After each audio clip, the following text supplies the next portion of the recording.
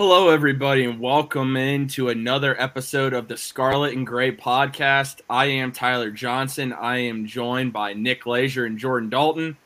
Gentlemen, it's finally here. Week 1 is finally approaching us. How are you guys doing tonight? Just getting over this sickness. But thanks a lot, Nick. Bro, I'm hyped, man. Let's go. Finally, week 1. Yeah. I'm excited. Hey, I'm pumped. It's been a while coming. We finally get Ohio State football back. And before we get into the show tonight, guys, remember that Network 216 and the Scarlet and Gray podcast is proud to be partners of Underdog Fantasy. And right now, you guys only have about less than 2 weeks to sign up for Best Ball Mania 3 for your chance at winning $10 million in prizes. But you have to use code 216 to double your first deposit up to $100. That's code 216. And remember, you get to draft your team against other people. You don't have to deal with a salary cap like with FanDuel and DraftKings. You get to draft your team live. So be sure to do that. Again, you have less than a week and a half to do so.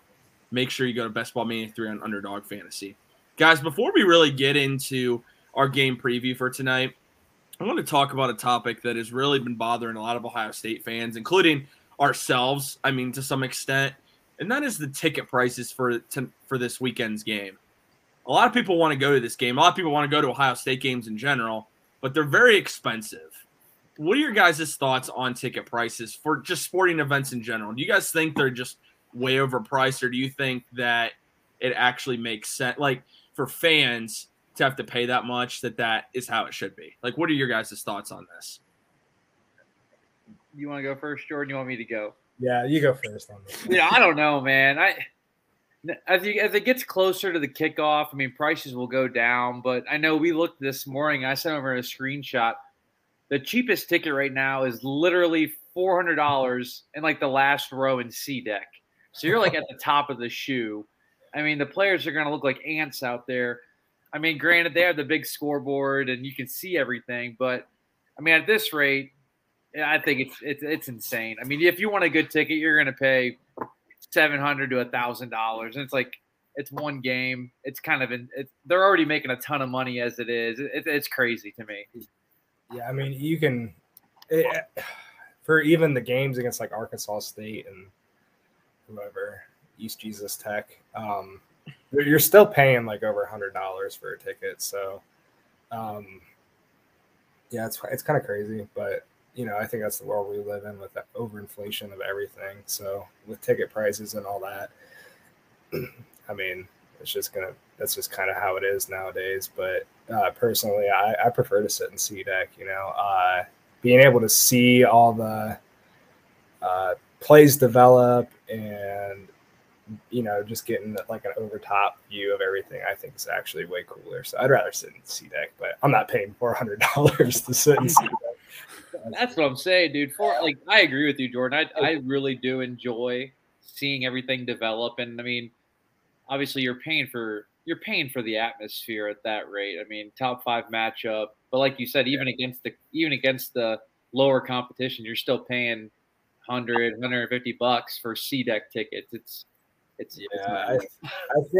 I think for other universities and colleges, you're not paying as much to go to a game, but. Being Ohio State, probably, if not the largest fan base, like top 3 largest college football fan bases. So,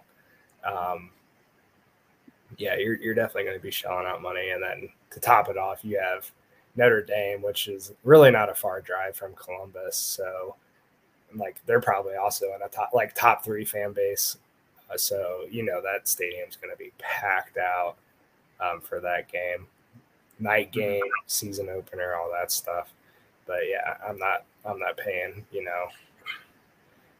a quarter of my paycheck to go see it's probably half my paycheck if I'm buying more than one ticket. So hey man, beer's cheaper at the house. So yeah, I'd rather, I'm paying to watch it on TV, so I might as well just stay home.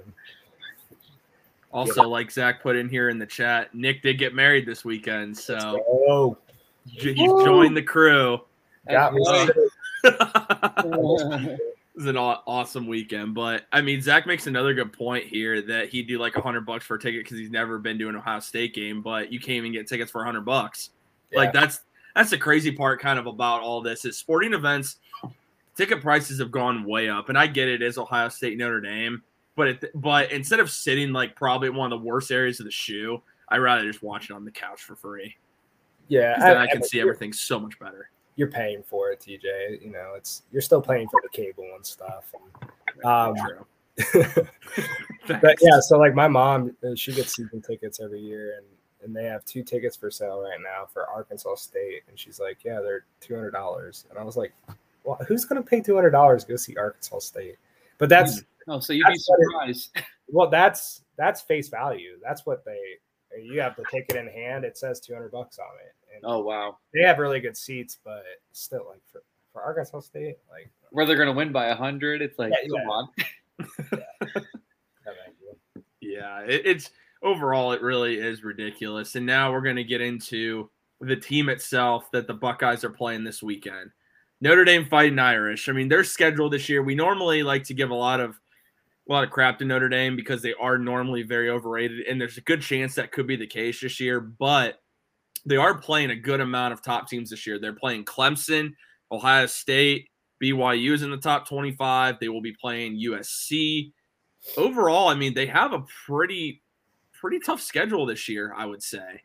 I mean, just thoughts on Notre Dame's schedule so far, because normally we give them the fact that they don't play anybody. But this year, that's definitely different, I would say. I think they're going to be one of those teams that by the end of the season, like, you know, you start the season, big top 5 matchup, and by the end of the season, you're going to look at it, and they're not even going to be ranked.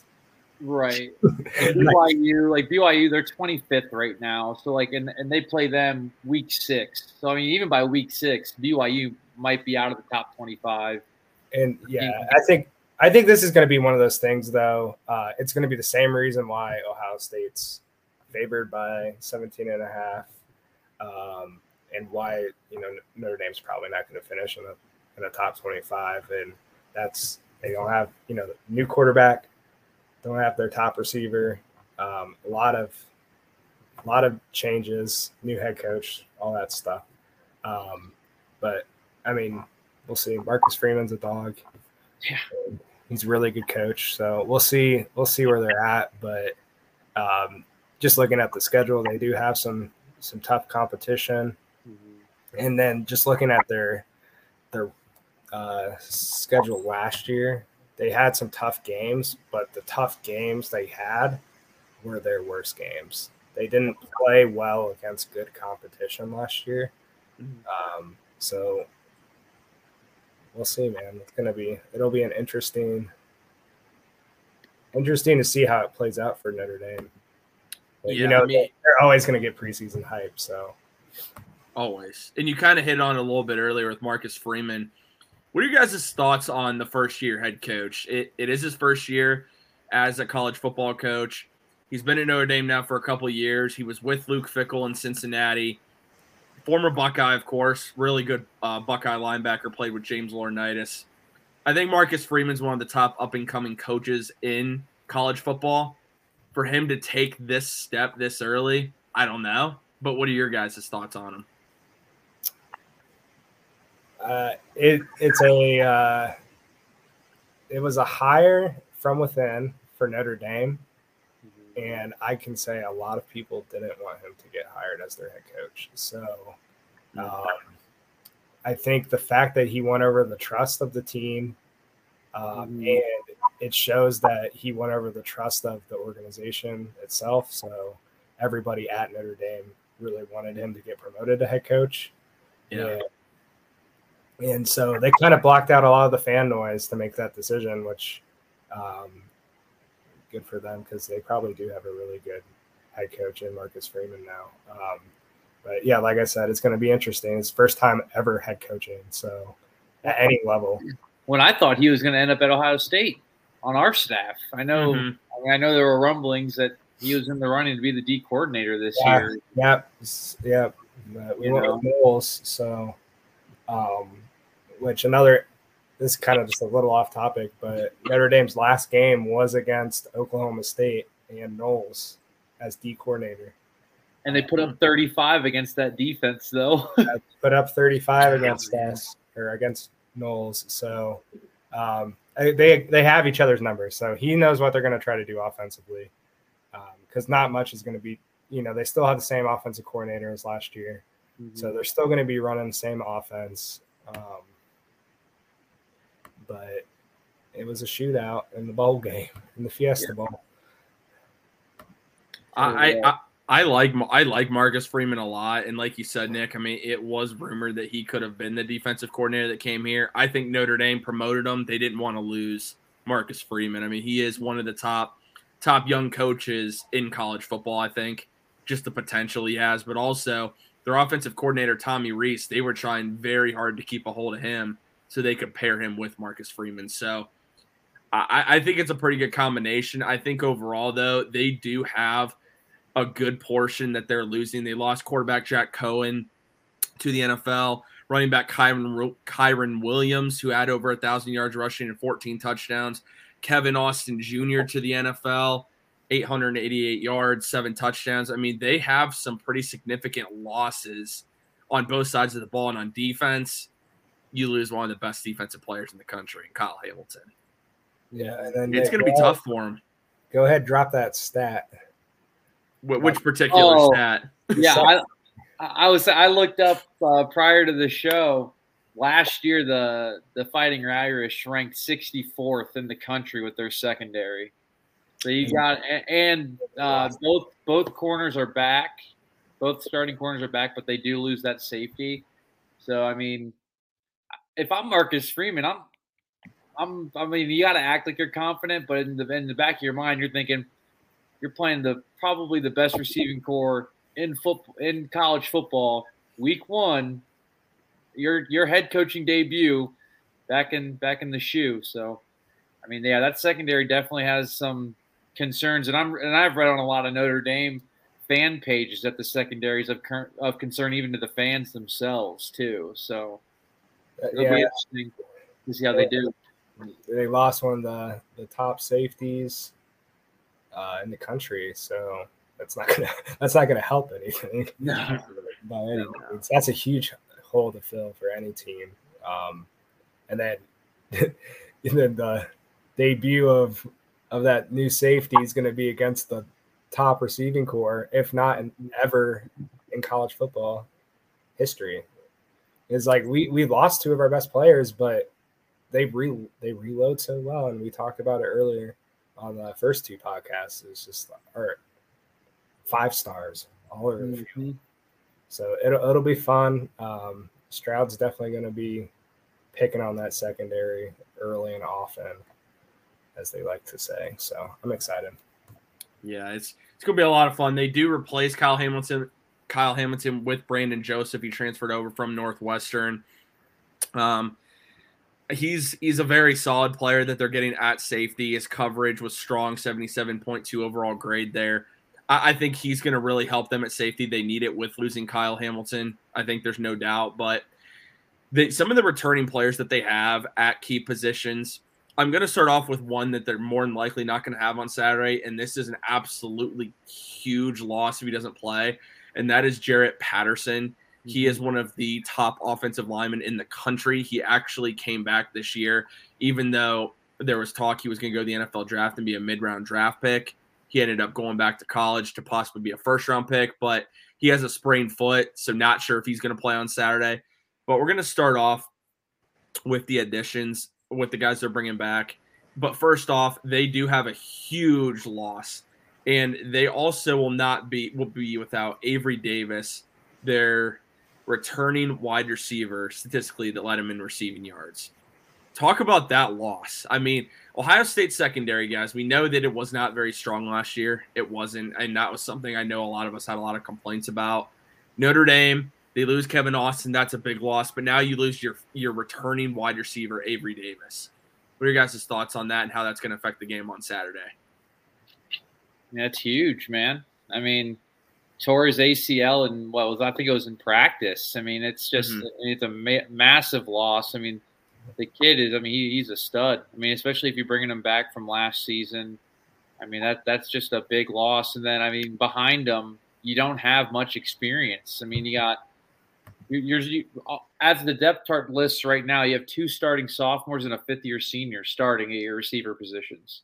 Now, granted, Notre Dame likes to run the ball a lot. They have a 3-headed monster with their running backs, and their tight ends are always used. But, I mean, when you're starting 2 sophomore receivers, you're just hoping they're ready to go right away, I guess. But, yeah, losing Avery Davis was huge. And as soon as word got out about that, a lot of chatter was going about who was going to replace him and whatnot. So it'll be interesting to see how that affects the game. I know, like I said, they're going to run the ball a lot, though.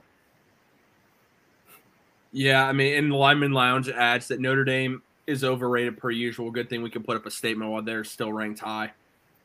Yeah. I don't disagree that they're overrated. It's going to be by any means. Win. It's going to be a win that, in hindsight, doesn't look as good, but you know it is a top 5 matchup. So, it's going to be. Like I said, they're probably not even going to be ranked by the end of the year. That's a bold statement, JD. That one is bold because even if Notre Dame loses 3 games, maybe 4, given the strength of their schedule right now, they could still end up top 25. Because every time at the end of the year, you always see a 4-loss, even sometimes a 5-loss team at the very bottom. Yeah. So that is a pretty bold statement, though. That is a very bold statement, actually. I went and pulled up AP preseason All-Americans again because I didn't look at it before this. Brandon Joseph, the safety, he is a second-team All-American. So that's my spot. So he is solid. He's going to bring some secondary help that they're definitely going to be missing from Kyle Hamilton's departure. And then Jarrett Patterson is a first-team All-American center. So if he doesn't play, that is a huge loss. Because not only is he a great player, but center is like you're the captain of the O-line. And him being the senior 5th-year returning senior, that would be a huge hole if he's not playing in that game. I'll say right now it looks like they have him listed as the left guard, which is really he can play guard, center. Yeah. He can move around. He can play pretty much all interior. I'm just looking at this depth chart that Notre Dame posted, and they have him listed at left guard for right now, which is interesting. They have Zeke Cornell. He's a senior, listed at center right now. Yeah, they have him as a center on the All-American list. That's crazy. Yeah, he's a very good player, and it's a huge loss for Notre Dame if they don't have him. If they don't have him for this weekend, but one guy they are going to have this weekend. All-American, preseason All-American watch list, Michael Mayer at tight end. This guy is an absolute stud, and it's really not a surprise. One thing Notre Dame has produced throughout the years is tight ends. Kyle Rudolph, Anthony Fasano. I mean, they continue to produce tight ends that end up making it to the NFL. Yeah. I mean, it's what they do. It's probably what they're known. If there's a position that they're known for, it is tight end. And Michael Mayer, 71 catches, 840 yards, 7 touchdowns. This is the guy that you have got to. You're probably not gonna shut him down. You're just not. You've got to contain Michael Mayer. You cannot let him. You cannot let him impact the game in a huge way for Notre Dame because he is, in my opinion, the best tight end in the country. I would say those are stellar numbers for a tight end, and he's only a junior, so that was as a sophomore last season that he put up those numbers. I mean, 6'4", 250. I mean, he's a tank. I mean, that's a big kid. So, yeah, I mean, like you said, best Notre Dame. That's what they do. They breed tight ends. It's crazy. Yeah, dude's absolutely huge. I mean, Tyler Eifert, John Carlson, Irv Smith Jr. I mean, there have been so many just insane tight ends come from Notre Dame. I mean, that's the one position, no matter who's head coach, they always seem to have a really good tight end every single year. But on the other side, as far as on the offensive side of the ball too, outside of Michael Mayer, you really don't have to worry about a lot, at least at the wide receiver position. Not a ton, at least in my book. But at the running back position, Nick, you kind of hit on it earlier. Notre Dame has a stable of running backs that they are going to rotate, and all of these guys can play. Chris Tyree, Logan Dibbs, Audic, Estimi. I mean, these are all guys that are going to contribute for Notre Dame, and I don't know if they necessarily split even reps, but they like to keep them all fresh and going right at you the entire game. That's how they wear teams down, is with that running game. Yeah, I mean, that Audic Estimi kid, I'm looking, he's listed at 6 foot 230. That's a big running back. Like, and then even Logan Diggs, 6 foot 214. Then Chris Tyree, the smallest of the bunch, 5'9", 197. So I mean, that's still a little bowling ball running the ball. So I mean, like you said, they got some good running backs. And they're young, but I mean, two backups are both sophomores. But they have Tyree listed as the starter. He's a junior, but they're tough. Well, and keep in mind, too, I mean, they have this stable of running backs, and they lost Kyron Williams to the NFL, who ran for over 1,000 yards. I mean, good on them. I mean, that's a great stable of running backs to have. It's always really good to have that depth, but they like to incorporate all of them. And on the defensive side of the ball, besides getting the Brandon Joseph transfer, which has been absolutely huge for them, they do bring back defensive end Isaiah Foskey. This is a guy that I wanted the Browns to, he was actually one of my favorites. I wanted the Browns to draft. Did not happen. He decided to go back to school, but Isaiah Foskey is one, he could end up an All-American by the time this season's over. And I absolutely just love what he does. He has a 20.5% win rate. He had 4 hits on the quarterback, 11 sacks, 17 hurries last year. He's 6'5", 260 pounds, has length and athleticism. I mean, of course, these grades are according to Pro Football Focus, but, I mean, this guy is huge. He's the guy that will really set the tone for Notre Dame on that defensive side of the ball. And we know Ohio State has the best offensive line in the country, or at least one of them, I would say. What are your guys' thoughts on Isaiah Foskey? I don't know a lot about him, to be honest with you. That's fair.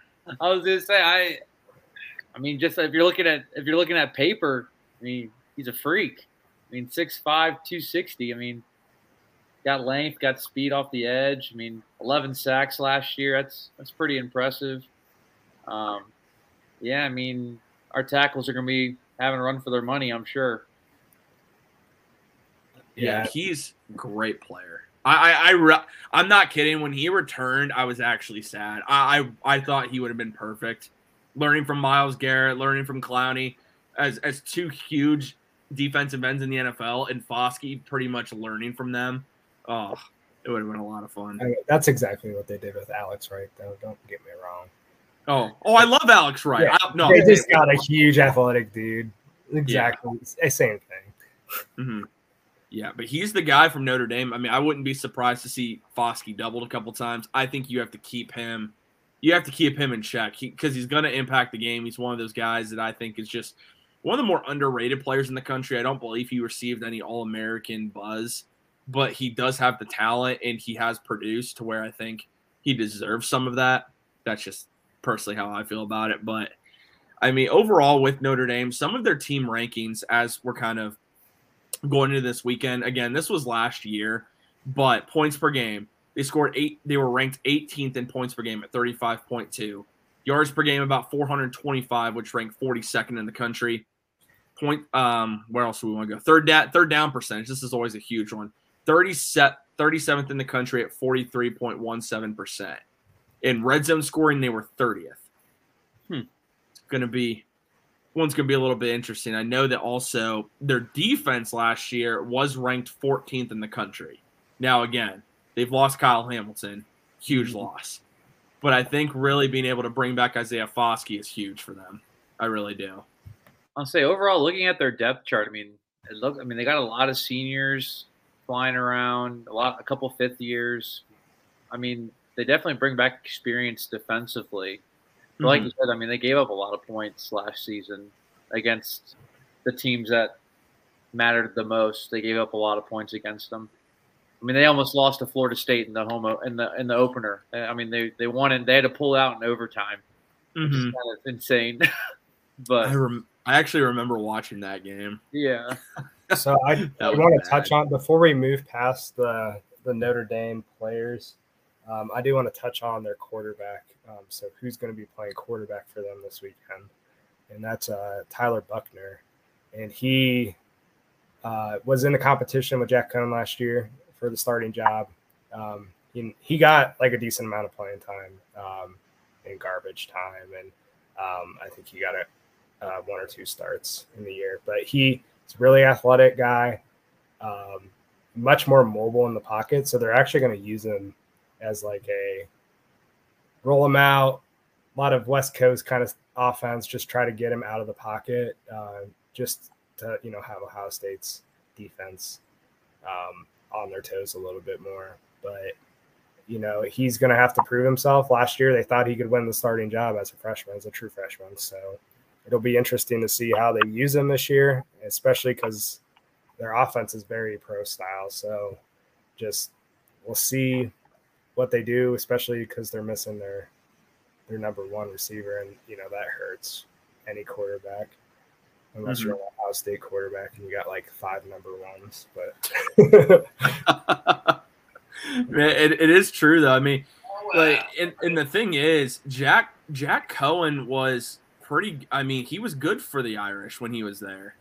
So I mean, he lost that starting job, but I don't think that's because he can't play. I just think Jack Cohen was a transfer coming from Wisconsin at the time, graduate transfer. Yeah. So, I mean, I think they were definitely leaning on the experience of Cohen last year more so than because they had hopes for a national championship, and they did, and so I think they kind of leaned on it, and he was good. He played solid for them, but I think Buckner's the guy they really hope takes that next step this year and can put them in position to make it to the college football playoff. So, not saying he's going to be that guy, but it'll be interesting to see how he plays. It kind of reminds me of like Colt McCoy, Texas, kind of when Ohio State played him in Texas. Texas had a really good team. Colt McCoy's coming in.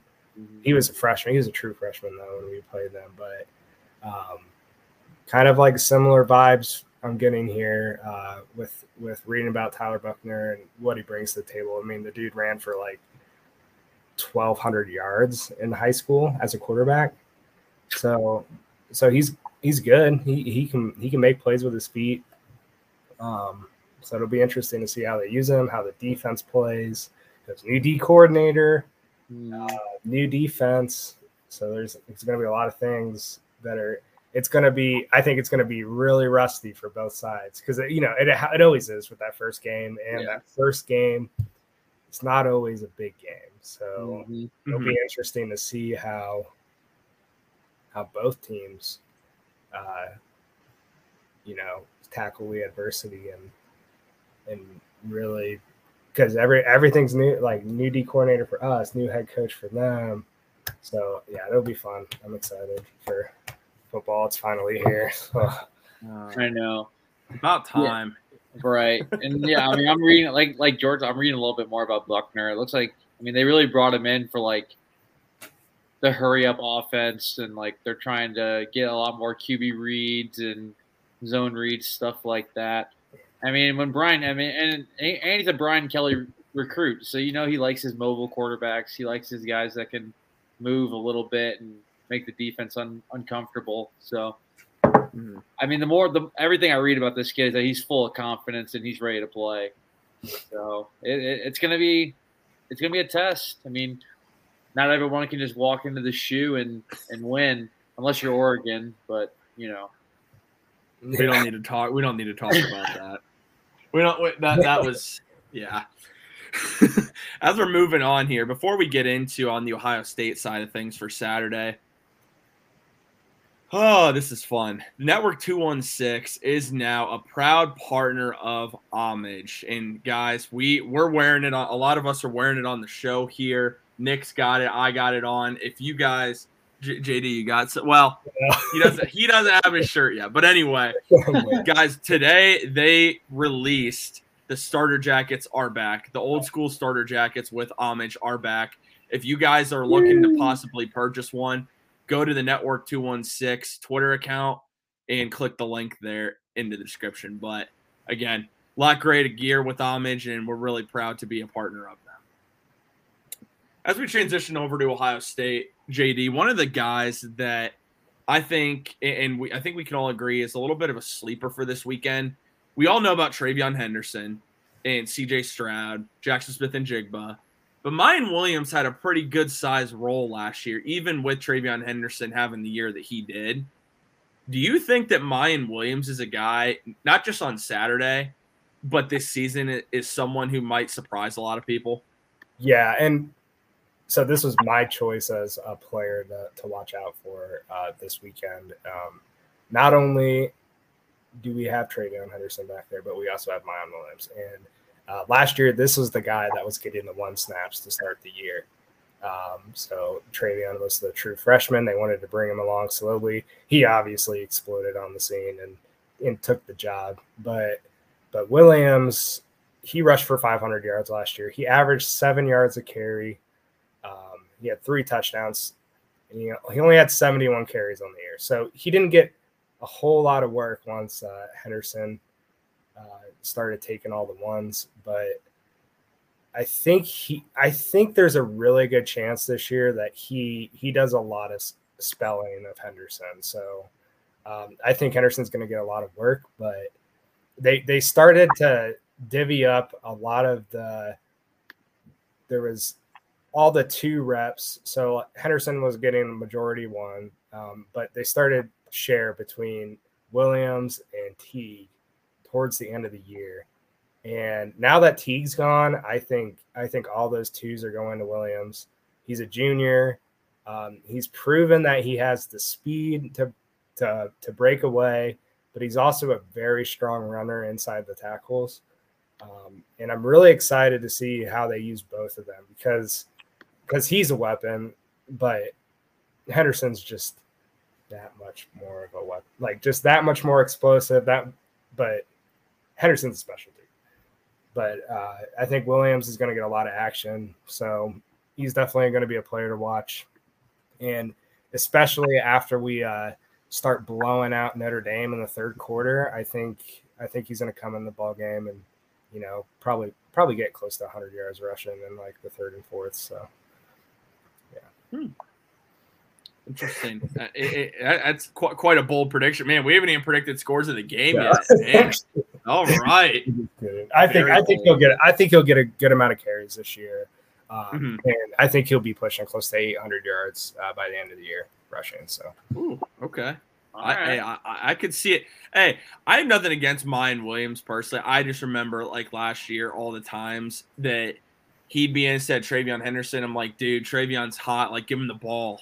Like, I guess that's the only thing I have is like, man, I'm all about if you want to give Travion. I mean, if you want to expel Mayan Williams, fine. But if Travion's on fire, man, you got to feed the hot hand. And I feel like sometimes Ryan Day, even Urban Meyer did it. They didn't necessarily do that. They like to rotate their running backs instead of going with the guy that seems to have the hot hand. So I'm hoping that's how it is this year. I do agree with you, though. I think in some of these games that Ohio State has bigger leads, Mayan Williams is going to get a lot of work. And I think he's going to end up having a pretty good season. It just so happens that he's playing behind arguably one of the best running backs in the country. Preseason All-American, bro. Correct.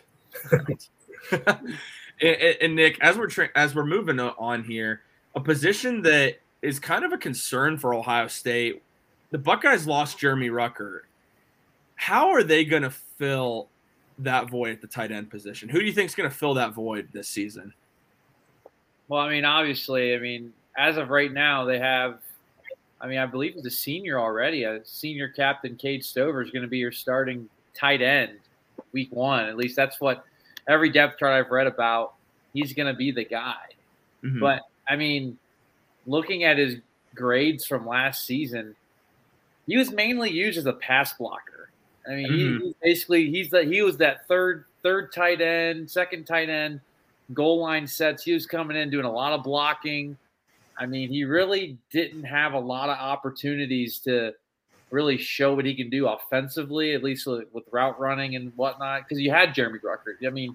Yeah, he was your guy. He was your tight end whenever you were throwing the ball, and then it was a tight end play. It was going to Ruckert. There's no question about it. But yeah, right now you have Stover. You have Scott, who's a transitioning wide receiver to be a tight end, which, I mean, I'm sure right now he's listed as the 4th tight end, which is interesting to me. I mean, just how much of an athlete that he is. But, I mean, I think Stove's going to have to step up a lot this year. I mean, he's a captain. From what every report I've read about him, he's a phenomenal leader. I mean, this is how he is. But it'll be interesting to see what he can do. 'Cause I remember there was a couple times last season there was some passes thrown his way, and he didn't always come down with it, or I mean, contested throws, stuff like that. But I mean, I think he's gonna. It's ever since he's been to Ohio State, there's just been constant chatter about they're just waiting for him to break through, and I mean, this could be his year this year. I mean, I know last season in the Rose Bowl, he showed some flurries on defense. I mean, he was a big reason why the Buckeyes won that game, just because of how he played defensively. So I wouldn't be surprised if you see him go 2 ways a little bit this season, just to see how it's going. But I mean, tight end wise, he's going to be the guy, and he's going to have to step up, I think. And I was thinking about it earlier when TJ was talking about Foskey being the hammer on defense. Cade's going to have to be the guy that's one-on-one on the edge with them. So Yeah. He's going to be a big factor blocking this game. And the season, as the season goes, we're going to see how his hands are, because we haven't really gotten to see it yet.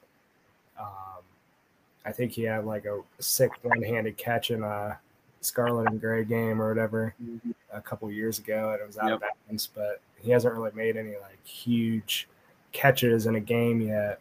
So you got G. Scott right behind him, and we know he's got some hands and some speed. So we'll see how they use those two, whether it's Cade's on first, second down, bringing Scott for third, passing down kind of thing. So I don't know. It'll be interesting to see. Overall, I was looking at his grades from last season. He graded out at 72.9 pass blocking over the whole season last year. So that's pretty solid for a tight end. Yeah, I wonder how Rucker did blocking. I'm really curious about G. Scott being the 4th tight end. It's early too. I don't know how much it's going to change. G. Scott being the 4th tight end to me, it really surprised. I figured he could be higher up on this depth chart, and he would be the one that would steal some reps away from Cade, because G. Scott's a transitioning from the wide receiver position. I feel like he'd be a guy that could come right in and step in and make some plays, but maybe I'm wrong. I mean, you also have Mitch Rossi. I mean, he's a senior. Joy Royer. I can honestly tell you guys, I don't really know much outside of Cade being at tight end and G. Scott being there. The other guys I really don't know. I know that Mitch Rossi played some fullback host the Browns podcast, so my bad. Sometimes mention the Browns a little bit, but when we would go with a fullback in the backfield, Rossi would be the fullback. So it looks like they're going to have him lining up a lot more at tight end this year too. Well, I don't know. Tight end does worry me though. I'll be honest. Yeah, and Scott is a very short tight end. He's only 6'2". So like most tight ends, like Rucker 6'6", Stover 6'6". I think the other two guys are like 6'5", 6'4". So like he's the shortest tight end on the roster. Because he was a receiver. Yeah, because he's a receiver. But because of how loaded that receiver room is, they're trying to find ways to get him onto the field. Because I'm pretty sure he was a 5-star wide receiver. Yeah, probably. I think he was a 4. Well, and JD, and to answer your question about Ruckert's pass block grade from last season, 50.3. So Stover was actually the best tight end blocker on the team. That's and those were the two guys that would be on the field the most. Exactly. Mm-hmm. Yeah, that's crazy. Yeah, I mean that's a really good point. And again, the tight end position is one to worry about, I would say. Now, as we're moving on here, I think a guy that is a sleeper for me, not just this weekend, but this season, I'm going to go with Sonny Styles. I think coming in as a freshman, this is a guy who actually came in a year early. I know that the coaching staff has raved about him. He also gets to go against his brother this weekend.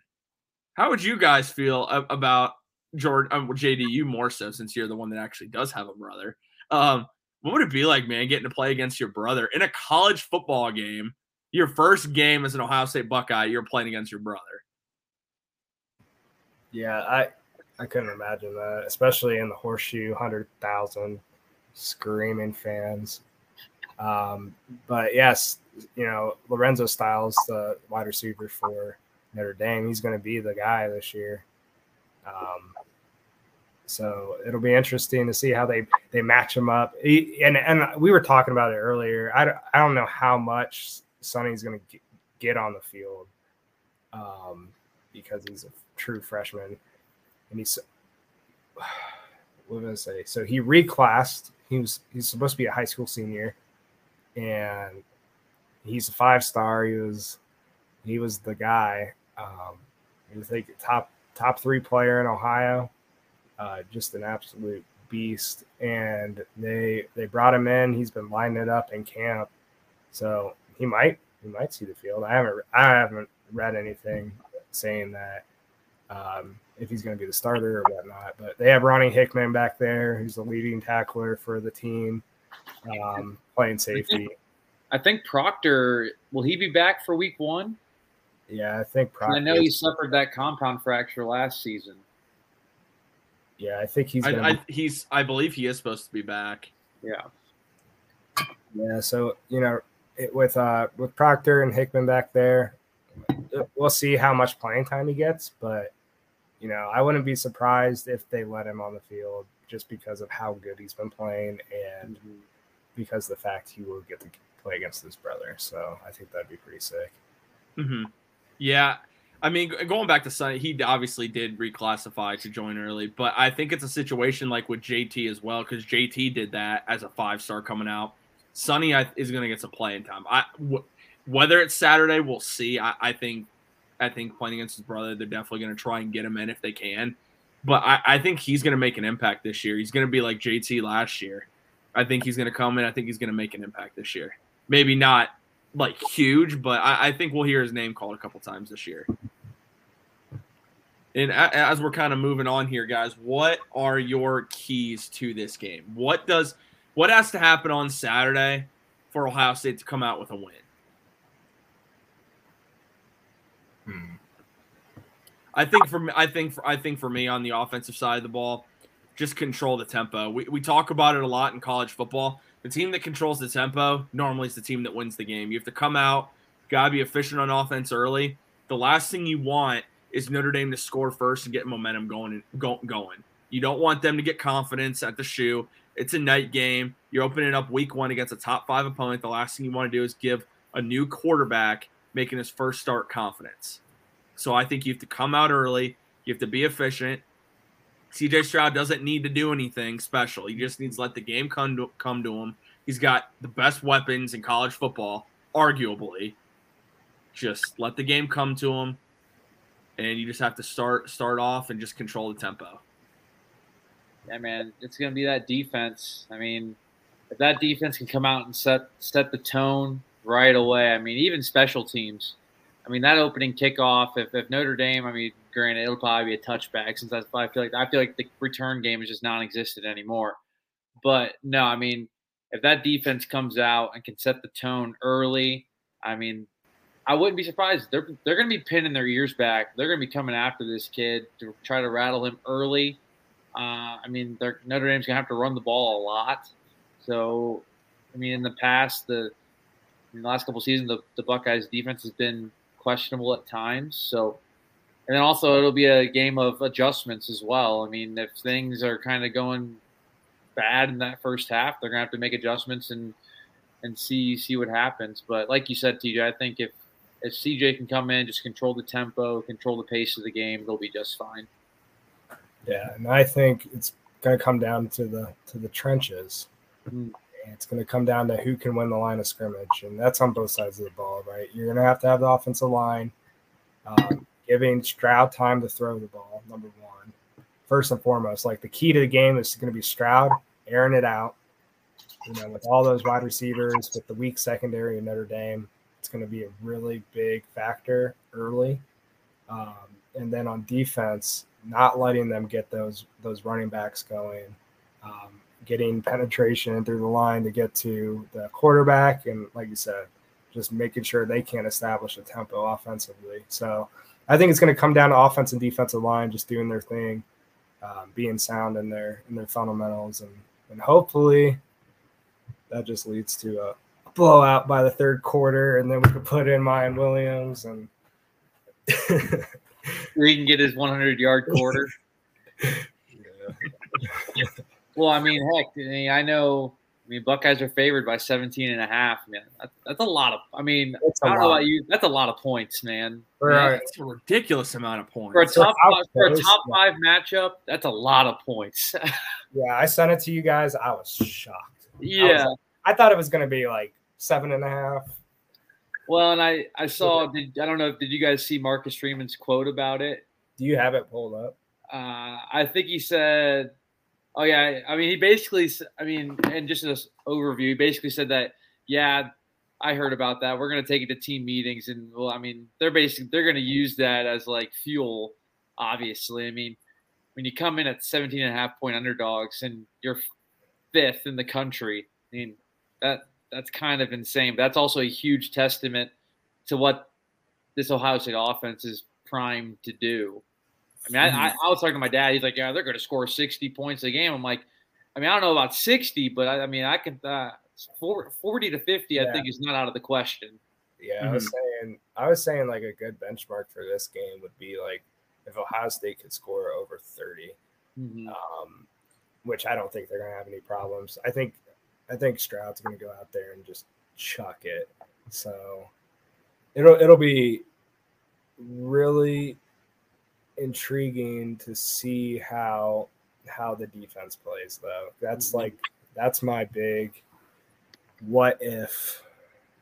Like how is the defense going to play? How's Knowles going to run this defense? Because like, oh man, like the last couple of years I've just been so frustrating to watch because we have all this talent and we're still just giving up so many points. So you just see guys out of position like everywhere, and we're watching it on TV, and we're like they're running the same play over and over again, and they just keep getting gashed.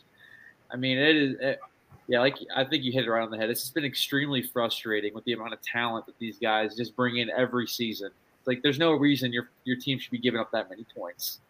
Mm-hmm. Yeah, I completely agree with that. The defense for me is the biggest worry. I mean, I think Jim Knowles knows what he's doing, and that's what's really good. I think Kerry Combs, that was just a terrible situation. That whole situation just wasn't good, and then there was just no adjustments ever made. It was very worrisome, but I think we finally have a defensive coordinator that's going to end up making some really smart decisions for us. That being said, game predictions for week 1. Notre Dame comes to the shoe, 7:30 kickoff. Top 5 matchup. Where are you guys at? What do you think the final score is going to be? Who wins the game? Well, it's going to be Ohio State winning the game. I don't think there's really any chance that Notre Dame can stick with the offense of Ohio State. My prediction, 42-17. Stroud 5 touchdowns. Travion's going to get some tutties. So, yeah, 42-17. It's my final. Yeah, I was thinking 49-24. I think there's going to be a lot of points. Just figuring out what works on the defense against someone else other than yourselves. I mean, now to be fair, that defense is going against the best offense in the country, arguably. So, I mean, they're seeing it every day. I mean, and from camp, I mean, the offense has been saying that they've been flying around. There's energy around this defense like they haven't had in a while. So, I mean, I still think Notre Dame, they're going to score some points. I mean, there's going to be some breakdowns. I mean, once they get out on the big stage under those lights, I mean, there's going to be some nerves, I'm sure. Yeah. But, yeah, I mean, I think Buckeyes 49-24. Mm-hmm. I think for this one, I do think that Ohio State will pull away. I also think they're going to end up giving up some points in this game. I just think Notre Dame they are a solid team. I don't think they can hang with Ohio State, especially on offense with a first year quarterback that they have. They've lost a lot on the offensive side of the ball. If Patterson is indeed not playing, it's absolutely a huge loss for Notre Dame. But I think 42-27. I just don't think they're going to get that 17-point cushion. I don't think so. I think it's going to be a little bit closer than we think. That's just. I think Ryan Day is going to push to cover the spread. Oh yeah, Ryan Day loves covering the spread. He does, dude. He does. If he can hang 100 on him, he's going to try. Oh, absolutely, absolutely agree with that. Well, guys, as we wrap up the show, we're going to have some fun. We're going to predict the rest of the Buckeye season. This actually might be a lot easier than I thought, but we're going to predict the Brown season. We're going to pick the Ohio State schedule here. So here it is right in front of you. Notre Dame, Arkansas State, Toledo, Wisconsin, Rutgers, Michigan State, Iowa, Penn State, Northwestern, Indiana, Maryland, and, of course, that team up north. You guys are seeing the schedule here. How do you think the Buckeyes do this year? Where do we finish in the Big Ten? Where do you think we're in the college football playoff? Whoever wants to go first, feel free. Man, I hate predicting. Same. I hate it. I hate because I could sit here as an Ohio State fan and say, yeah, we're going to go undefeated every year. But you always know there's going to be one game in this, whether it's Michigan State, Penn State, Wisconsin, Maryland, Michigan, one of these teams is going to give us a run for our money. And we don't know who it could be Notre Dame. We don't know. So, I'm not going to sit here and say we're going to go undefeated, but I will say expectations this year, national championship, everybody's picking us to win it this year. Mm-hmm. Everybody. I would say I've seen Alabama and us in pretty much every championship prediction. Everywhere. And it's just the talent. I think Ohio State's starting to pull away from a lot of these teams. So Georgia's still really talented, but they have a lot of question marks offensively. And they just lost their entire defense to the NFL. So they're going to be interesting. But yeah, with Ohio State, Alabama, it's going to be, I would say national championship, undefeated. If I had to just look at the schedule and really sit down and digest it. But Michigan scares me, man. They're always, they beat us last year. Mm-hmm. And now, dude, I think the two games that worry me the most, I can't believe I'm saying this. At Penn State, Penn State could be 0 whatever going into that game. But when you have to go to Happy Valley, it's Halloween weekend. You know it's going to be a night game. You know they're going to wipe the place out. That environment just gets insane for Ohio State, Penn State games. Penn State worries me.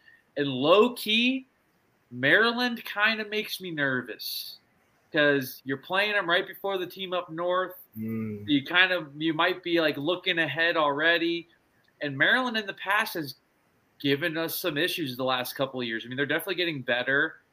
I don't think they're going to beat us, but I think they could give us more of a game than we think just because of the next game, especially for undefeated going into Maryland. You're already thinking, all right, we're going to go and just roll Maryland. We're not even really worried about them as much. We're going to beat the team up north, and then we're going to the Big Ten championship, whatever.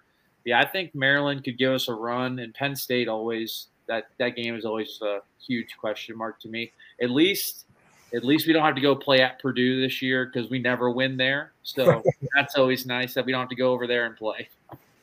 Yeah.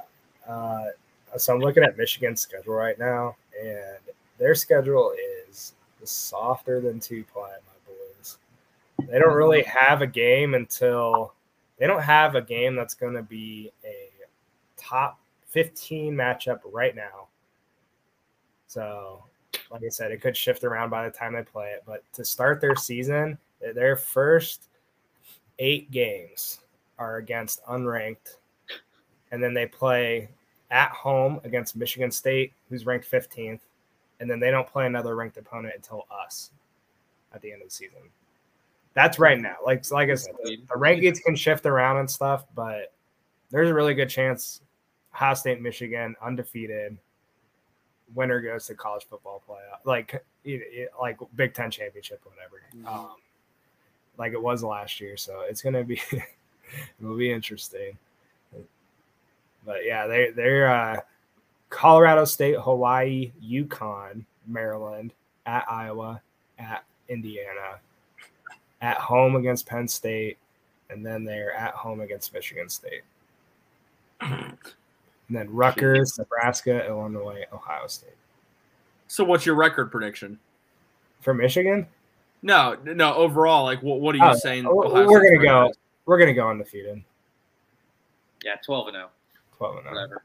Yeah, undefeated. And then we're gonna win the Big Ten championship because whoever's gonna make it out of that side is not gonna be good. Yeah, it'll probably be. Iowa. Iowa, Wisconsin. And yeah. Then we're gonna be in the college football playoff, but at that point, who knows who's gonna be in it?